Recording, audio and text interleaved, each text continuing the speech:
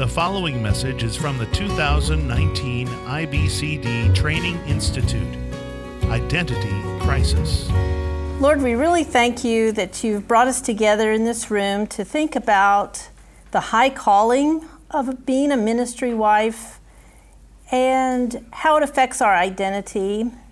And it is a beautiful thing we're called to do, and yet it comes with its own set of challenges and struggles. So we pray that you'll be with us now and bless us as we study your word. In Jesus' name, amen. Okay, I'm going to begin with a quote from this book. Barbara Bancroft wrote, Running on Empty, the Gospel for Women in Ministry. And she says, church culture recommends vanilla with a sprinkle of spice as the perfect flavor for a pastor's wife. Interesting and quirky, just not too interesting and quirky. Right? So, just to tell you a little bit about myself, I did not plan to marry a man in ministry. I married a guy who was a business major, accounting and management. Didn't think that we'd be ending up in ministry for 5 years in Saudi Arabia, 1 year as associate pastor, and then 26 years at a church we planted.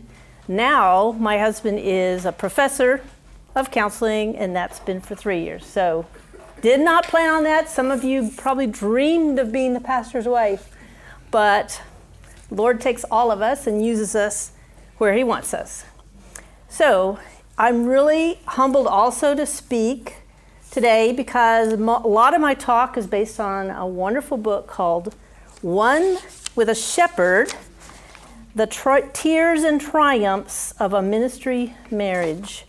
The author is Mary Somerville, and she is right here with us. So I said, we're going to talk about your book, Mary. And she says, good.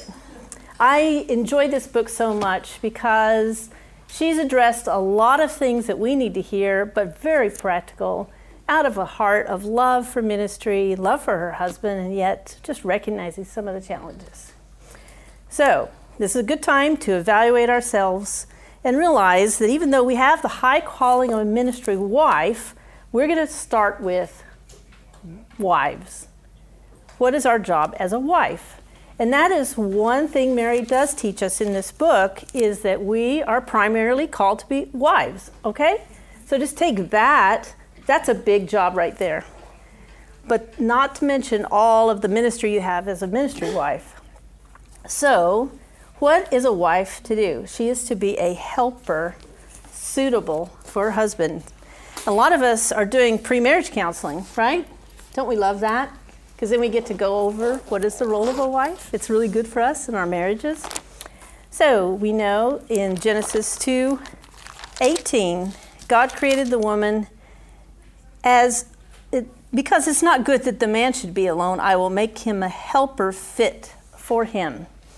And I want to talk a few minutes about that, and beginning with communication that we need to have with our husbands. It's going to be a commitment we have to make in ministry especially, but as wives in general. We have to look at Jesus as our model of communication with his Father, taking things on a deeper level. And some of us might need to actually arrange times to talk to our husbands, because aren't our husbands crazy busy? Aren't they just like out doing so many things? And sometimes you have to put your own name on the calendar. It's my turn. It's our turn to be together, because we need this communication. How can we not work together without that bonding we need? And that means also that you're going to be the one that your husband is teaching, that's kind of weird, makes us feel weird, doesn't it? Some of us, like, our husbands are the preachers. And I just happen to be married to a man who's an amazing preacher, and I love hearing his sermons, but it's also, we know what our husbands are like. And some wives have a real struggle with that aspect of being a ministry wife. So we're communicating. He's teaching us, and I'm going to get to you later on how we can help our husbands. But when we are talking to our husbands, we're sharing. A lot of our communication, let's be honest, is just like, so who's coming over this weekend? How many appointments do you have? When are we doing pre-marriage counseling? But now I'm talking about, let's go into deeper levels of honestly sharing ourselves, our thoughts. And just a hint, in Proverbs 25:11, some of you may have this memorized. I love this verse because as we're sharing with ourselves, we're digging into communication. We're also keeping in mind this verse. A word fitly spoken is like apples of gold in a setting of silver. That means this communication happens at the right time. And those of us who've been in ministry for a long time know that is not Sunday morning. Sunday morning, we're like focused. You know your husband's running through his sermon. He's running through all the people he has to talk to at church. So we're really being careful. I like to tell a lot of counsel leads that it's like Esther. Do you remember her? How when she had something to say to the king, she made sure he had a good dinner in his belly. I'm going to feed him. And then I'm going to bring up my request. And even then, didn't she do it twice? She kind of waited and till he was ready to listen. So we're always really careful. And the time we're going to share with our husbands is going to be the appropriate time. And we're going to listen. This communication's two-way. It's going to be listening to what he has to say to us. James 1:19 through 20 is a good model for us. It says, "Know this, my beloved brothers, let every person be quick to hear, slow to speak, slow to anger." So quick to hear. This, I'm just giving you basically communication techniques right now, okay? But it's so important in ministry, marriages, because I wish I didn't have to tell you this, but how many marriages fail out on the mission field and people leave? How many marriages are damaged that are in ministry? And a lot of these things we're doing preventative measures. And so as we're thinking about speaking, quick to hear, but now slow to speak. And it's the concept you have that as the wife, you're sitting there as like the husband's most faithful and honest critic. Let's be real, okay? You're the one who sees those little mannerisms he's doing and he doesn't even realize. And not many people are going to go up to him and say, "Do you realize you're doing this during your sermon?" But if you're the one telling him, you're going to be quick to speak, quick to listen, you're going to be slow to speak. You're going to pick the time. But aren't we called to be that kind of person for our husband? Or even to just say, "I didn't really understand that point. I thought it was unclear." Or you made a stray comment. Maybe you don't realize what it came out like. So we can be those wives that are helpful to our husbands in that way. But also to build them up. It's so hard to take criticism, isn't it? And this is why we all know our husbands on Sunday afternoon are like shattered. Isn't it hard? You guys don't know, but it's hard to speak. It's hard to preach and get your whole heart out there. So we're being really careful and encouraging as we speak and give this mindfulness of this verse. Ephesians 4:29 says, "Let no corrupting talk come out of your mouths, but only such as is good for building up, as fits the occasion, that it may give grace to those who hear." I'm giving grace. I'm giving you advice on how your delivery is coming across, but I'm doing it with grace and gentleness and kindness. And the wife of a ministry husband is building a home for him as a place of rest. I often think of that as like ships coming into a harbor. That's your husband coming home. Now, we have had people live with us, and some of you have too probably, right? Live with you for months on end. Okay, that gives you other challenges. That means your home is not really that place of rest. And we've had seasons of students living with us, and we've had seasons of turning down students who want a place to live. Because I'm really careful to know that my husband needs rest time. Because if your husbands are like mine, they're going to be on all the time. They're on. You just watch. Watch them when they're at service, at church. They're into people. But when they come home, I want this to be a place where I can just regroup and recharge. It's so important. We are seeking to please our husbands as well. Now, I'm taking this out of 1 Corinthians 7:34. And you might say, Caroline, I don't know. What are you saying? You have no life? I'm saying 1 Corinthians 7:34 it makes it really clear that a married woman is anxious about worldly things, how to please her husband. That means if he wants to buy matching t-shirts and let's go wear them together out in public, you will do it. Hey, this is a small thing. I can wear a matching t-shirt, like you go to amusement park and here you are. You're like, yes, we're a team. You've seen those, right? Okay, so little things like, hey, I'm not thinking about myself here. I'm thinking about my husband. I want to serve him. I want to build up a friendship with him. Because a lot of times your kids are watching, aren't they? Your kids are watching. What kind of marriage is going on here? And we can tell stories of like the most awful marriages that are so fake when they come to church. Okay?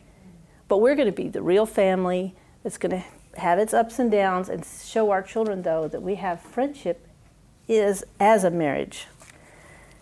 And that includes deeper things like sex and romance, making life special for your husband. And yes, it's true. People in ministry, that happens. And somebody's giving me the illustration, and I don't know if it was Mary or not, but it's the idea that being, the unequally yoked concept that it's foreign to be married to somebody who's not loving the Lord as a Christian. But to think of a marriage as equally yoked, that means you're both pulling together, right? You both have goals. And these wives of ministry husbands are in church, and they are also the focus. They're also involved in ministry. Okay. Now, I'm going to give you a verse for those of us who are kind of sensitive and maybe find it hard to be in this role. Especially when we hear things, people say things, and that's true, right? We get criticism, and we hear criticism. Could be of our husband. It could be people leaving our church, okay?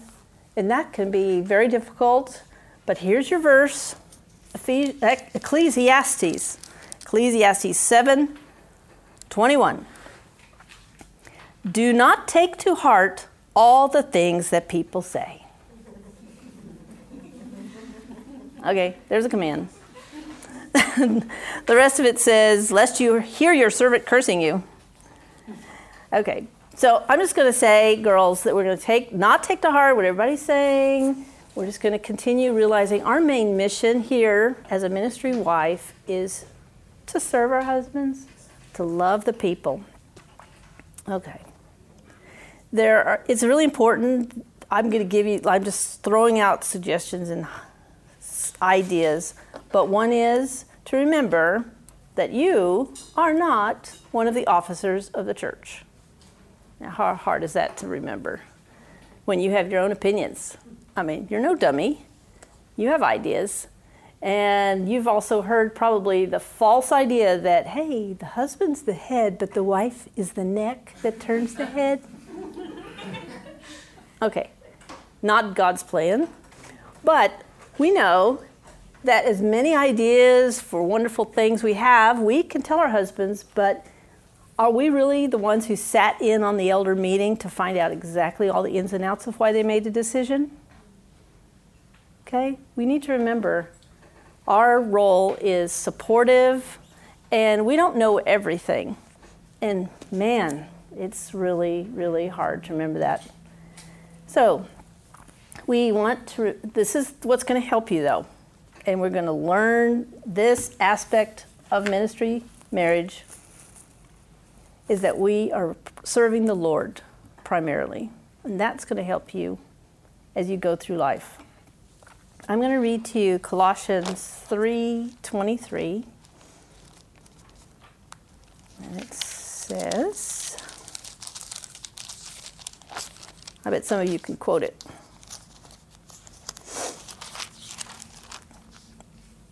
It says, whatever you do, work heartily as for the Lord and not for men, knowing that from the Lord you will receive the inheritance as your reward. You are serving the Lord Christ.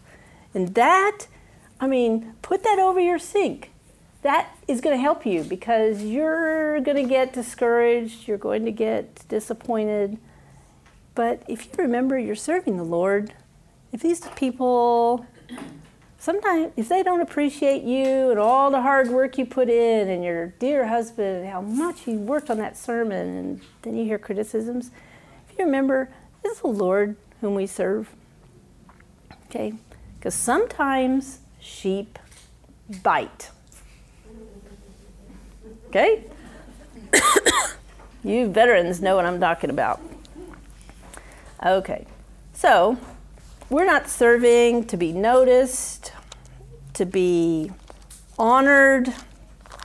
I went to a church in the old days that had a really strong view of plurality of elders. Okay, but that meant we had no church party for the pastor's birthday. Okay? Some churches, like pastor's birthday is like celebration, the whole church is rejoicing. But our church was like level ground. We're not celebrating pastor's birthday. We're not doing church anniversary every year. I'm talking about some of these traditions and customs that come in that kind of give you that boost you need. Well, if you don't get it, can you survive? Yes, because you're serving the Lord. It's the Lord Christ whom you serve. And in a minute, we're going to talk about envy and jealousy, which does come up sometimes when you see all that hoopla happening with other people. Okay, so 1 Corinthians 4, 2 through 4 is a good thing to remember. It says, moreover, it is required of stewards, that's those of us, that they be found trustworthy. But with me it is a very small thing that I should be judged by you or by any human court. In fact, I do not even judge myself, for I am not aware of anything against myself, but I am not thereby acquitted. It is the Lord who judges me. How helpful will that be when you hear things? like, did they buy that car? And how come they're living in that house? And that's true. It happens, right? Or they don't tell you directly, but you hear around the grapevine. Wow, somebody's criticizing you as you're out shopping and they see what you're putting in your basket. Well, my money is going to pay that pastor, and look at what they're buying. Look at that vacation they're taking. Okay, I'm serving the Lord, and what Paul is saying here is, I'm not really listening to the criticism. Criticism is a very small thing that I should be judged by you or by any human court. Okay, because don't we go into tailspin when we get into that? Like, oh man, people are thinking things about me. Or else maybe I'm the only one. But so, we don't serve because of expectations or all kinds of pressure. But let's look at some specifics now of a ministry wife. And probably all of you, if you've been in seminaries, you've heard this teaching on what should a wife of a leader be like. We're still going to look at it. 1 Timothy 3:11. It says, now talking about deacons, but I believe this is for elders' wives, pastors' wives. Wives likewise must be dignified, not slanderers, but sober-minded, faithful in all things. Those are really important categories. And I'm really thankful that the women I have served with in ministry have exhibited that. They have been dignified, not slanderers, but sober-minded, faithful in all things. And what a blessing to serve in a community that has those wise women serving alongside you. So we begin with dignified, which means like mature people. Not slanderers, or you could say malicious talkers. They don't talk to each other. So important, girls. So important that they're not out there slandering and talking about, that person and this person. Oh, I'm telling you, that is so destructive. I mean, gossip is ugly. It is an ugly sin. And you will be tempted. You will be tempted. Especially if you have other women in leadership and you're going, oh, those people, they left and blah, blah, blah, blah, blah. Or what it could be, oh, look who's coming to our church. And yippee, and it's great. But all this kind of talk, especially the slandering, malicious talk, is really going to bring your church down. It's going to bring you down your ministry, and you do not want to do it. It's an ugly sin. Actually, the word is diabolos for gossip. It's devilish. Okay, I think that's why it's in here. 1 Timothy, not slanderers, but sober-minded, having self-control, temperate personalities. And what a goal that is for all of us. We want to be people that are trustworthy, reliable, not flying off the handle, but having self-control. And then faithful in all things, or trustworthy. People that are there with the ins and outs of ministry life. And we see these same characteristics in Titus. It's quite interesting to me that we've got another list of the older women who are ministering in the church, and how similar is it? Look at this, Titus 2:3. Older women likewise are to be reverent in behavior, right? We had that already. Not slanderers or slaves to much wine or any kind of addictive situation, but they are able to teach what is good. And you see the list there. To train young women to love their husbands and children, to be self-controlled, pure, working at home, kind, and submissive to their own husbands. And the importance of our role as in leadership is highlighted with double underlines when it says at the end of Titus 2:5 that the word of God may not be reviled.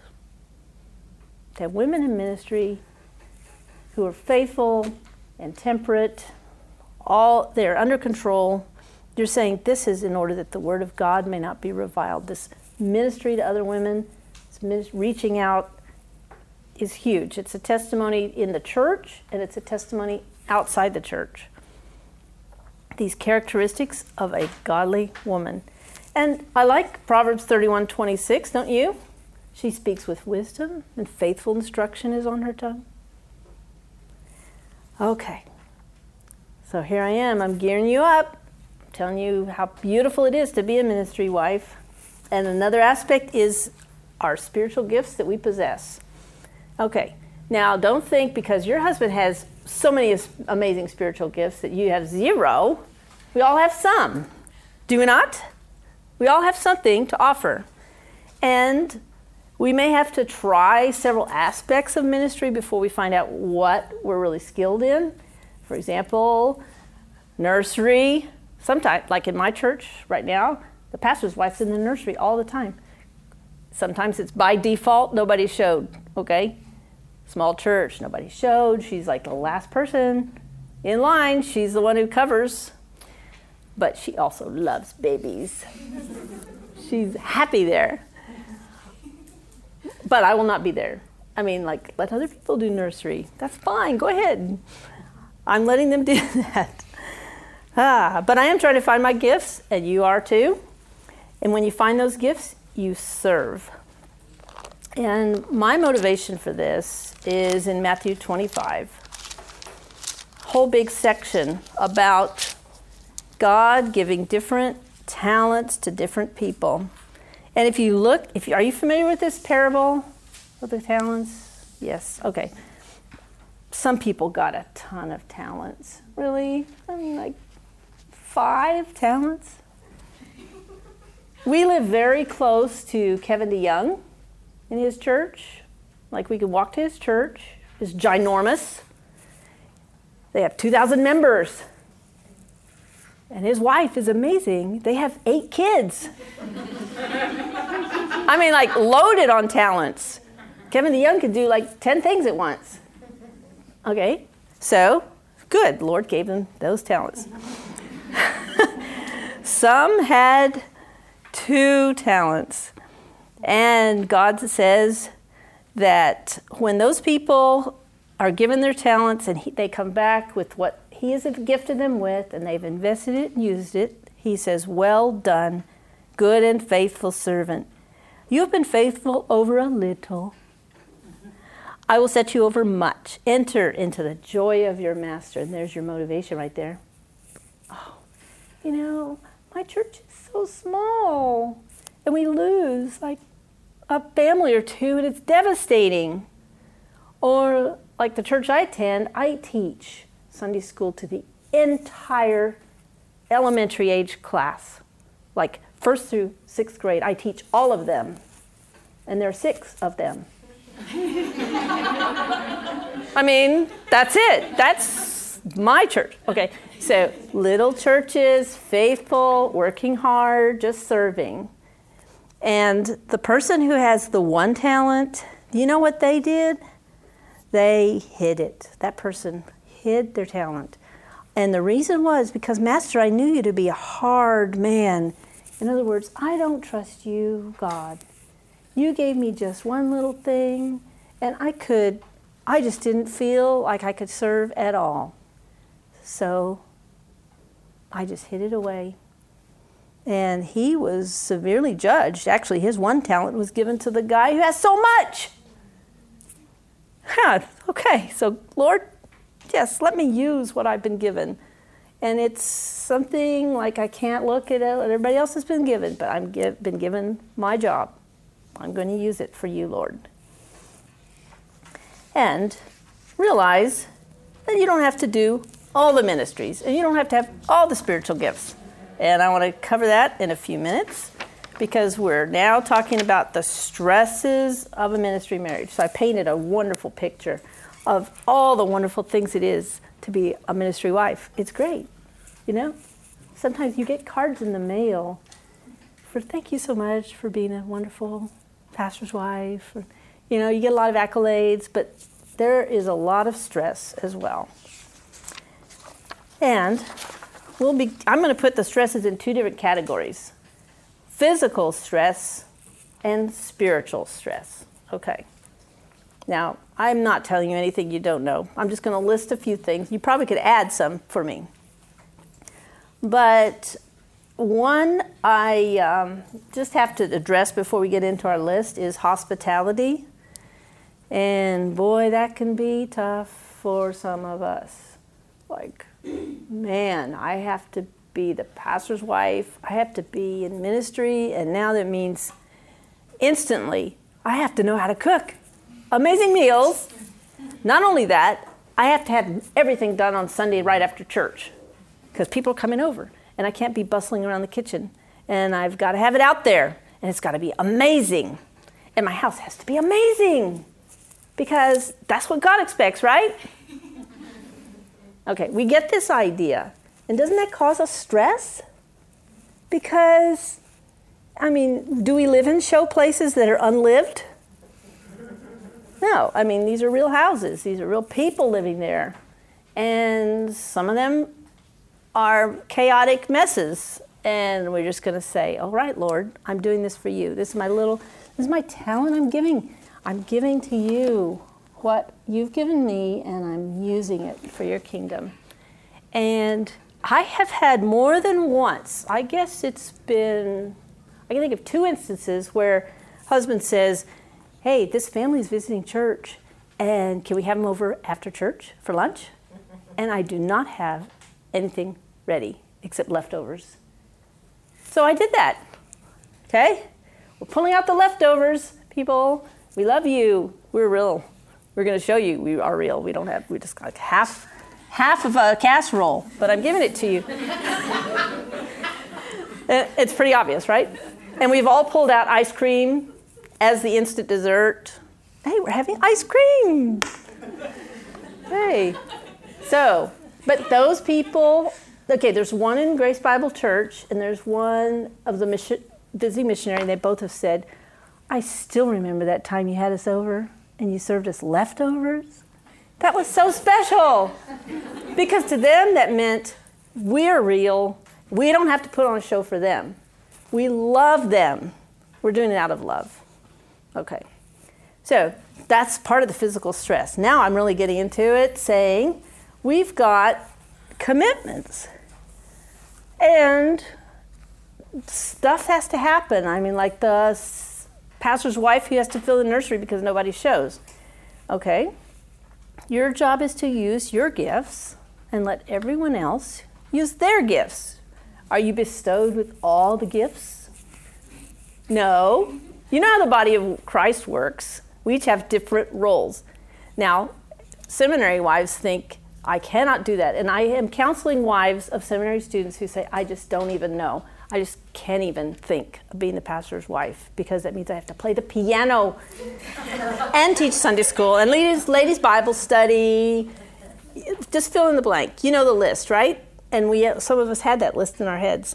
Now, I have done some of that stuff just out of desperation. People are asking me, please play the piano. There's nobody else. Okay. But now, thankfully, I don't have to use that gift, minor, small gift. I'm letting other people do it. I'm letting other people plan the women's events because, hey, you know, if I'm not skilled that way, I can let others do it. And it doesn't. Does God want you to do all that stuff? Or does he want the body of Christ to work? The hands, the eyes, the feet, okay, they're all parts are working. All right.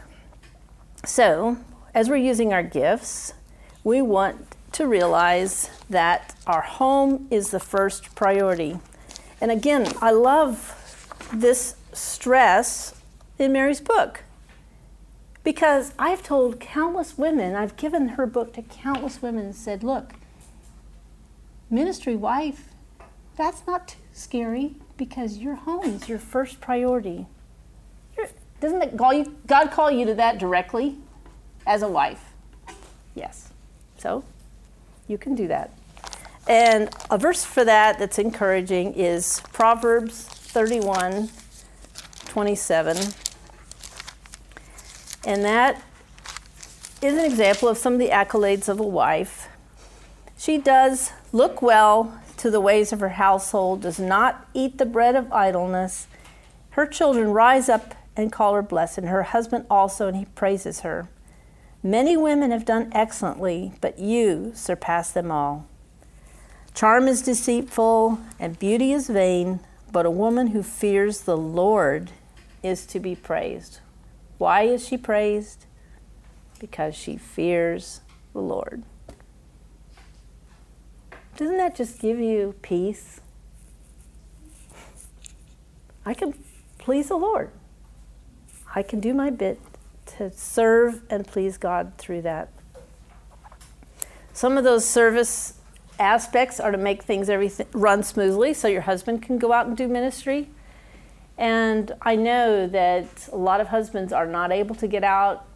Some have wives who have health issues, and they're limited.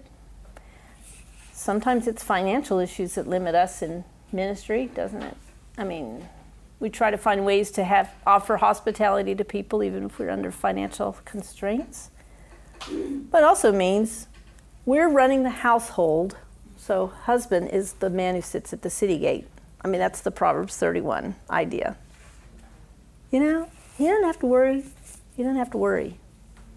Okay, there are sometimes crazy worries where, like, I don't have a shirt to wear, it's not ironed. Okay, maybe he does, but we want to be those people that have the shirt ready. You know, we want to have him ready to go out into ministry because everything's functioning smoothly in home. All right, and we don't want to add to our husband's load. And this could be for the wife who's in a church that's kind of a mom and pop operation, right? Some of us are in real small churches where if there needs to be more toilet paper and, you know, we ran out of toilet paper, they come and talk to you about it, right? Like, you need to make sure that somebody buys toilet paper. Well, what we want to do is take some of that on ourselves so husband doesn't have to be on that list. And if you've got deacons, let them deek. Let them do it. I mean, do you always have to fix it? And if your people are always coming to you and saying, look, you gotta have this cleaned and this thing is broken, then you can gently direct them to the guy who's in charge of the building or whatever, okay? You see? So you're trying to help things run smoothly, but don't take it all. And you know, am I saying two things at the same time? We do what we can. That's my point. And you want to go, so you also want to not bring all your ministry problems to bed. Okay, it's quiet, husband's there, you've got his attention, and then all of a sudden, talk. Unloading on him when he's trying to rest. Okay, so we're picking our moments, and we're being really sensitive. And if you've got a ministry problem, just think about that apples of gold and settings of silver, you know, is a word fitly spoken at the proper time. I'm going to find a good time for that. Sometimes I make a list. And I carry it around with me. Okay, some of us do that, huh? Okay, I need to talk to him about this, but I'm going to write it down so it doesn't have to come blurting out of my mouth right whenever I instantly think of it. Because I'm sensitive to the other person. And some husbands need a lot of meditation time with their message, with their sermons. Or they've just come off of a terrible counseling case, like tragic, sad case. And you want to be sensitive and be slow to speak and just let him come down off of that. Come down off of that stress, and then you offer your insights. Okay. It's all right to accept help from others. That doesn't mean you're not a spiritual person. I don't know why we think the pastor's wife is like Superwoman. She's got to do it all. Okay? So it's humble to accept help from others. And I'm looking at 2 Corinthians 8. Talks about giving, and it says, for they, let's see, am I right? Yeah. They gave according to their means, as I can testify, and beyond their means of their own accord, begging us earnestly for the favor of taking part in the relief of the saints. Those are other people begging to take part. And you've got skilled people in your church. You've got untapped resources, I predict. There are people just waiting to be told, you know, I really need some help here. I'm supposed to teach ladies Bible study, but I don't even know what book to cover. Or I know I'm going to be gone a couple of weeks. Is the Bible study just going to die because I'm not there? No, we're recruiting other people. We're not doing all of it. Doesn't that scare people to think I have to get married and do everything? Okay? It scared me. So we're remembering also to rest. And there is a very important lesson to learn here. To rest. And I did get that from Mary for sure. Because, let's be honest, pastor's wife does not rest on Sunday. Does he rest either? No. I mean, that's like the priests in the temple type duties they're after. We are not resting on Sunday. And everybody goes, oh, that's so great. That job is so great. You know, you just work an hour a week. It's so easy. No, you've got to find other times for rest. And thankfully, our family homeschooled, so we took Mondays off. That was our family day. Some of you don't have that luxury, but we want to. We want to do it because it's a command, right? 6 days you shall work, 7th day you shall rest. And there are bad consequences for not resting. And that is, you know the list, like burnout, or physical problems, or I am quitting, this ministry is too draining, I can't do it. Well, you look back and you go, okay, when did you rest? And some of us have husbands who are on the phone on their rest day, aren't they? I mean, like really busy guys, in demand, and they're not even having a full day of rest. They're sometimes just taking like a half day rest. But come on and think about it. Some pastors are legendary for working. And I have to say, what I've heard about Korean pastors, I mean like major dedicated pastors, but we don't want to emulate them in every way. We want to be sure to rest. Those guys, yeah, I don't know. I'm sure they're resting on other days. So, sometimes that rest means your husband's the one who's going to tell you, I have to take a day off. I can't really go on much more. I really need a day away. Let's all go to the beach. Those of us who are living in Southern California, let's go to the beach. Wait a minute. I can't do that. It wasn't on the schedule. I have plans. You don't know how much laundry I have to do, and you want me to homeschool these kids and we're taking a day off here and there? Okay, do you hear what your husband's saying? I need to rest. And let us please be flexible to the best of our abilities to provide that. And if it's a husband who's just like spontaneous, let's try to be that way. And you know that's a good thing to do, is to spend time with your husband or your family all together, rest then, and then you take your time. That work gets done anyway, doesn't it? It eventually gets done. I mean, you never have people completely running out of laundry. Well, maybe some families do, but hopefully your family won't run out of laundry terribly, so there's nothing to wear. Okay, you eventually make it up. Maybe you work a little faster on those other times when you're home. Okay, another aspect is to take care of your body. Some of us take this verse to heart. 1 Timothy 4:7. Do you know where I'm going? Train yourself for godliness. For while bodily training is of some value, godliness is of value in every way, as it holds promise for the present life and also for the life to come. That little phrase, bodily training is of some value. Okay, that's real. I mean, it's not saying it's the biggest thing in the whole world. You've got to be the CrossFit champion. No, but there is some value to bodily training. Some of us have got to get out there and get moving. What we've been doing, we started jogging. Jim loves to run. Let's go running together. Yeah. All right, yeah, let's get all sweaty and yucky and miserable. Oh, but you're going to love it. There's a great trail I found.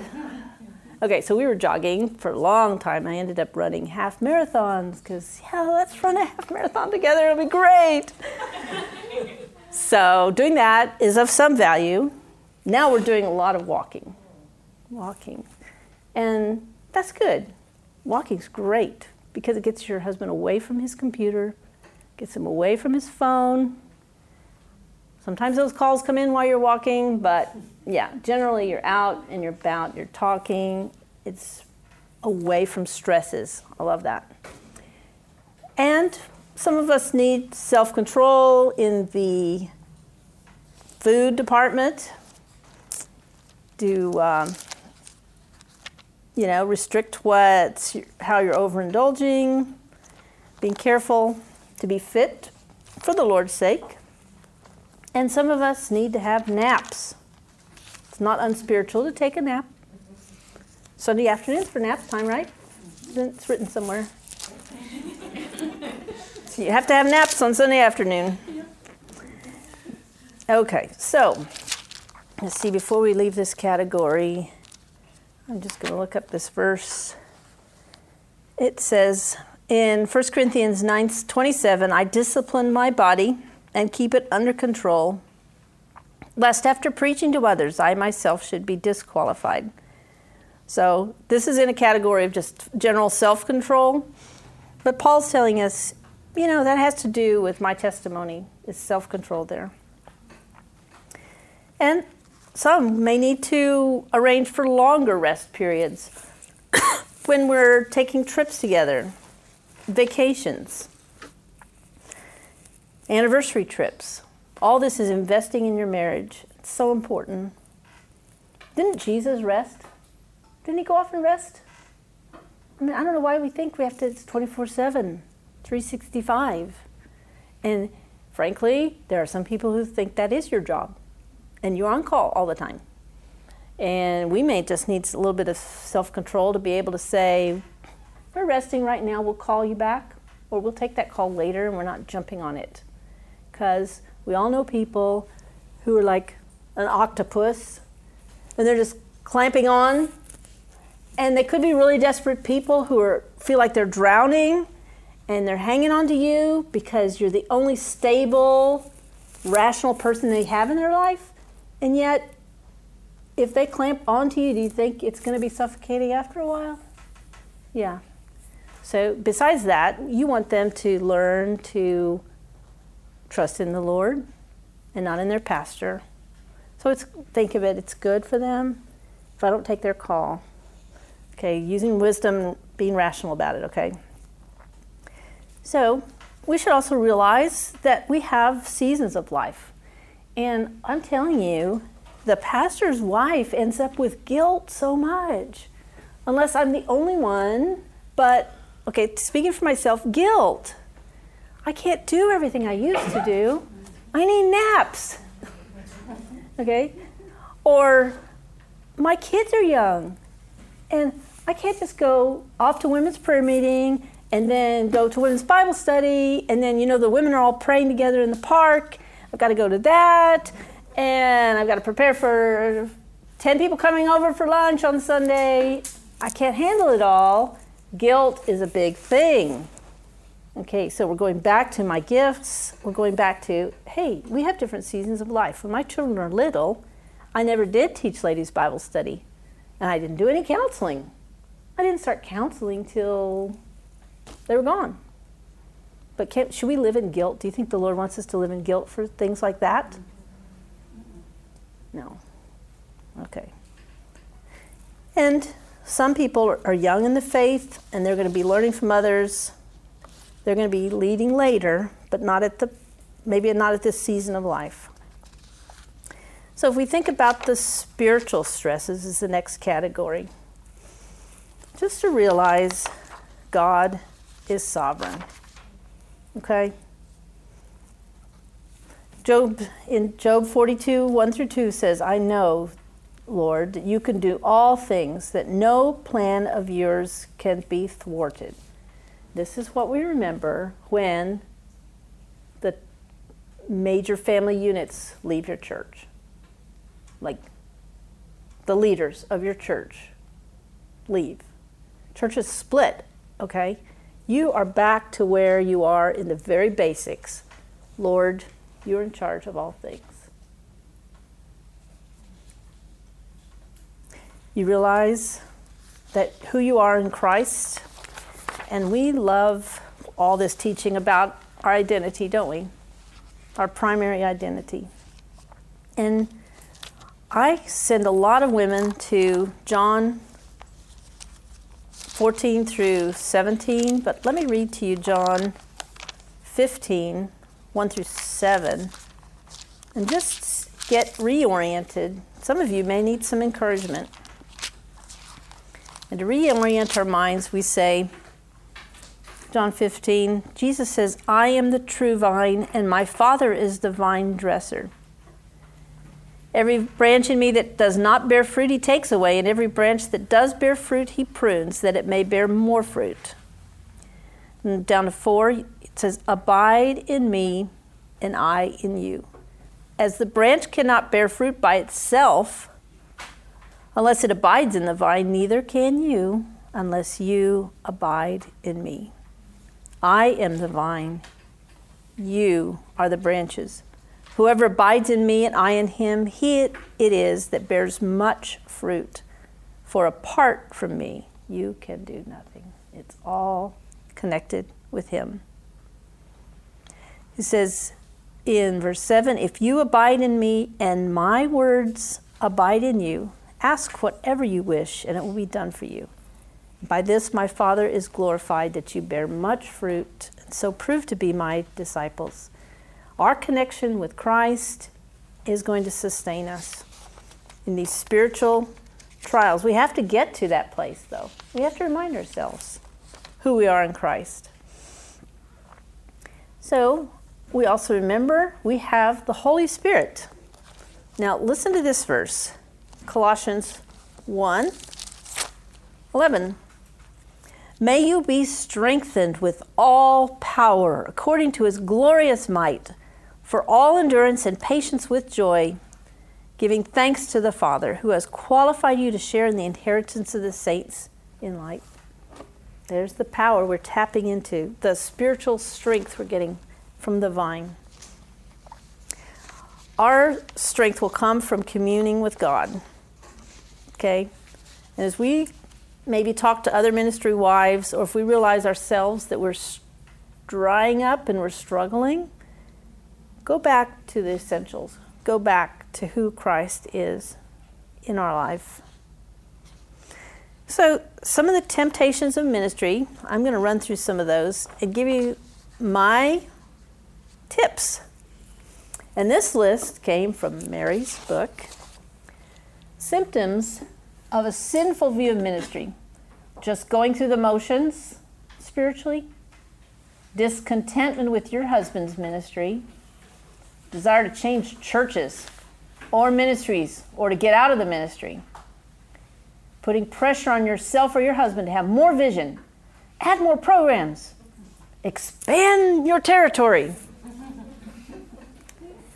There's temptation for discouragement or depression, a lack of zeal for your ministry, feelings of failure, envy, jealousy, pride, burnout.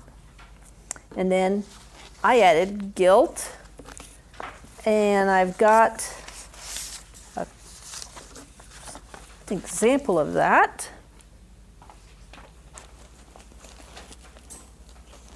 From the comics.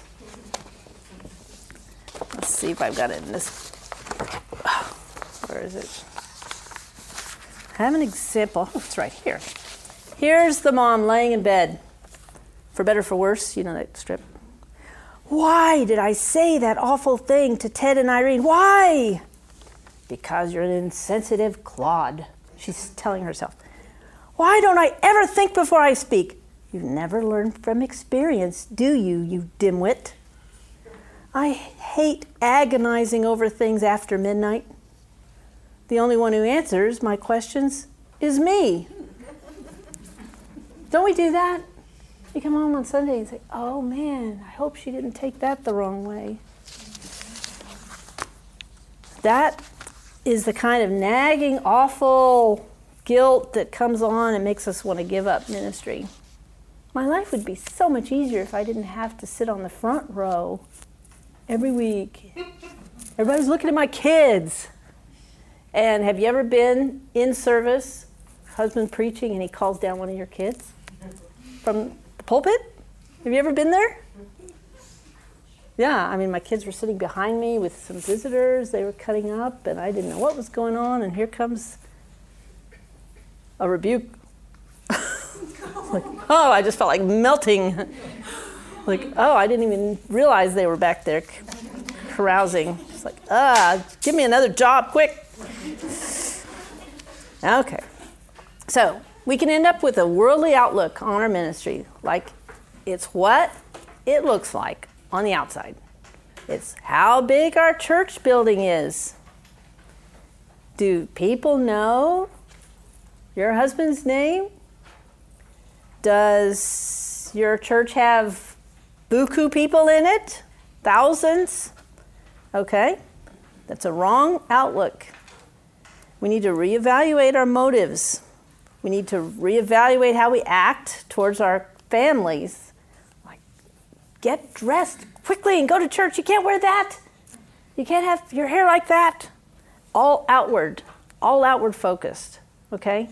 Where we're screaming at our kids in the car on the way to church because of what it looks like to us, to other people. We're worried about that. So instead, we're like, oh, Lord, help me. Help me to be genuine. Help me to be real and do this ministry for your sake. And criticism is an aspect of our life too, right? And I will quote from this book, Letters to Pastors' Wives. And Mary Beakey, Joel Beakey's wife, writes, let's see, where did she write it? My dear friend, you may react to criticism of your husband in a variety of ways. Some pastors' wives see the discouragement of their beloved husbands and become defensive and angry at their critics. Some get depressed and overwhelmed. Some can let criticism roll off them. Some women remove themselves from the situation and don't care. And some wise women know when to listen, when to give space, when to encourage and comfort, and when to help. This is the type of woman I encourage you to be. And she goes on and talks about how to handle criticism of your husband. So as we get back into some of the other struggles we have, competitive nature is part of it, competitive about ministry. Oh man, we look around and we see thriving ministries and you think, they've got it all together. They are so blessed. They've been given so many more talents than I have. Okay, so just to center you back, you are living to please the Lord. Galatians 1:10. Am I now trying to win the approval of men or of God? Or am I trying to please men? If I were still trying to please men, I would not be a servant of Christ. And as I talked to a friend before I came in here and addressed you, she gave me a passage. It's in 2 Corinthians 12. And this is a good place to be, girls. It's good to get yourself centered. 2 Corinthians 12, you know what that's about? Paul's thorn in the flesh. And verse 9 says, But he said to me, my grace is sufficient for you, for my power is made perfect in weakness. Therefore, I will boast all the more gladly of my weaknesses, so that the power of Christ may rest on me. I don't want people looking at me and thinking, wow, how can they do all that? It's just Christ in me. That's what we want to see. That's how we can elevate Christ when people give us the most amazing compliments. That lady's tea was superb. I can't believe how you put all that together. Okay? Well, you can just say, I had many other people helping me. I am dependent on the Lord, and I'm content with what He's done here, and I give praise to Him. Because we remember James 4:6, God opposes the proud, but gives grace to the humble. And as some of us may need to learn to be content. And our passage for that is Philippians 4:11 through 13. I have learned in whatever state I am to be content. I know how to be abased. and I know how to abound. Everywhere and in all things I have learned to be both full and to be hungry, both to abound and to suffer need. I can do all things through Christ who strengthens me. So if we think, what is a successful ministry? Is it how big your church is? How famous your husband is? Is it how everybody looks at you and sees your outward appearance and your outward ministry? No. It's what God thinks. And my friend that I spoke to earlier said she was in a panel. She witnessed a panel of experienced pastors' wives at Master's Seminary. Gathered a whole bunch of potential seminary wives together, potential pastor wives. And the advice, somebody asked, so what is the main thing you want all of us to learn? And those women said, I want to love my people more. I wish I would love my people more. It's not about us. It's serving and loving others. And that's what God will say when he says to you, well done, good and faithful servant. Let's pray.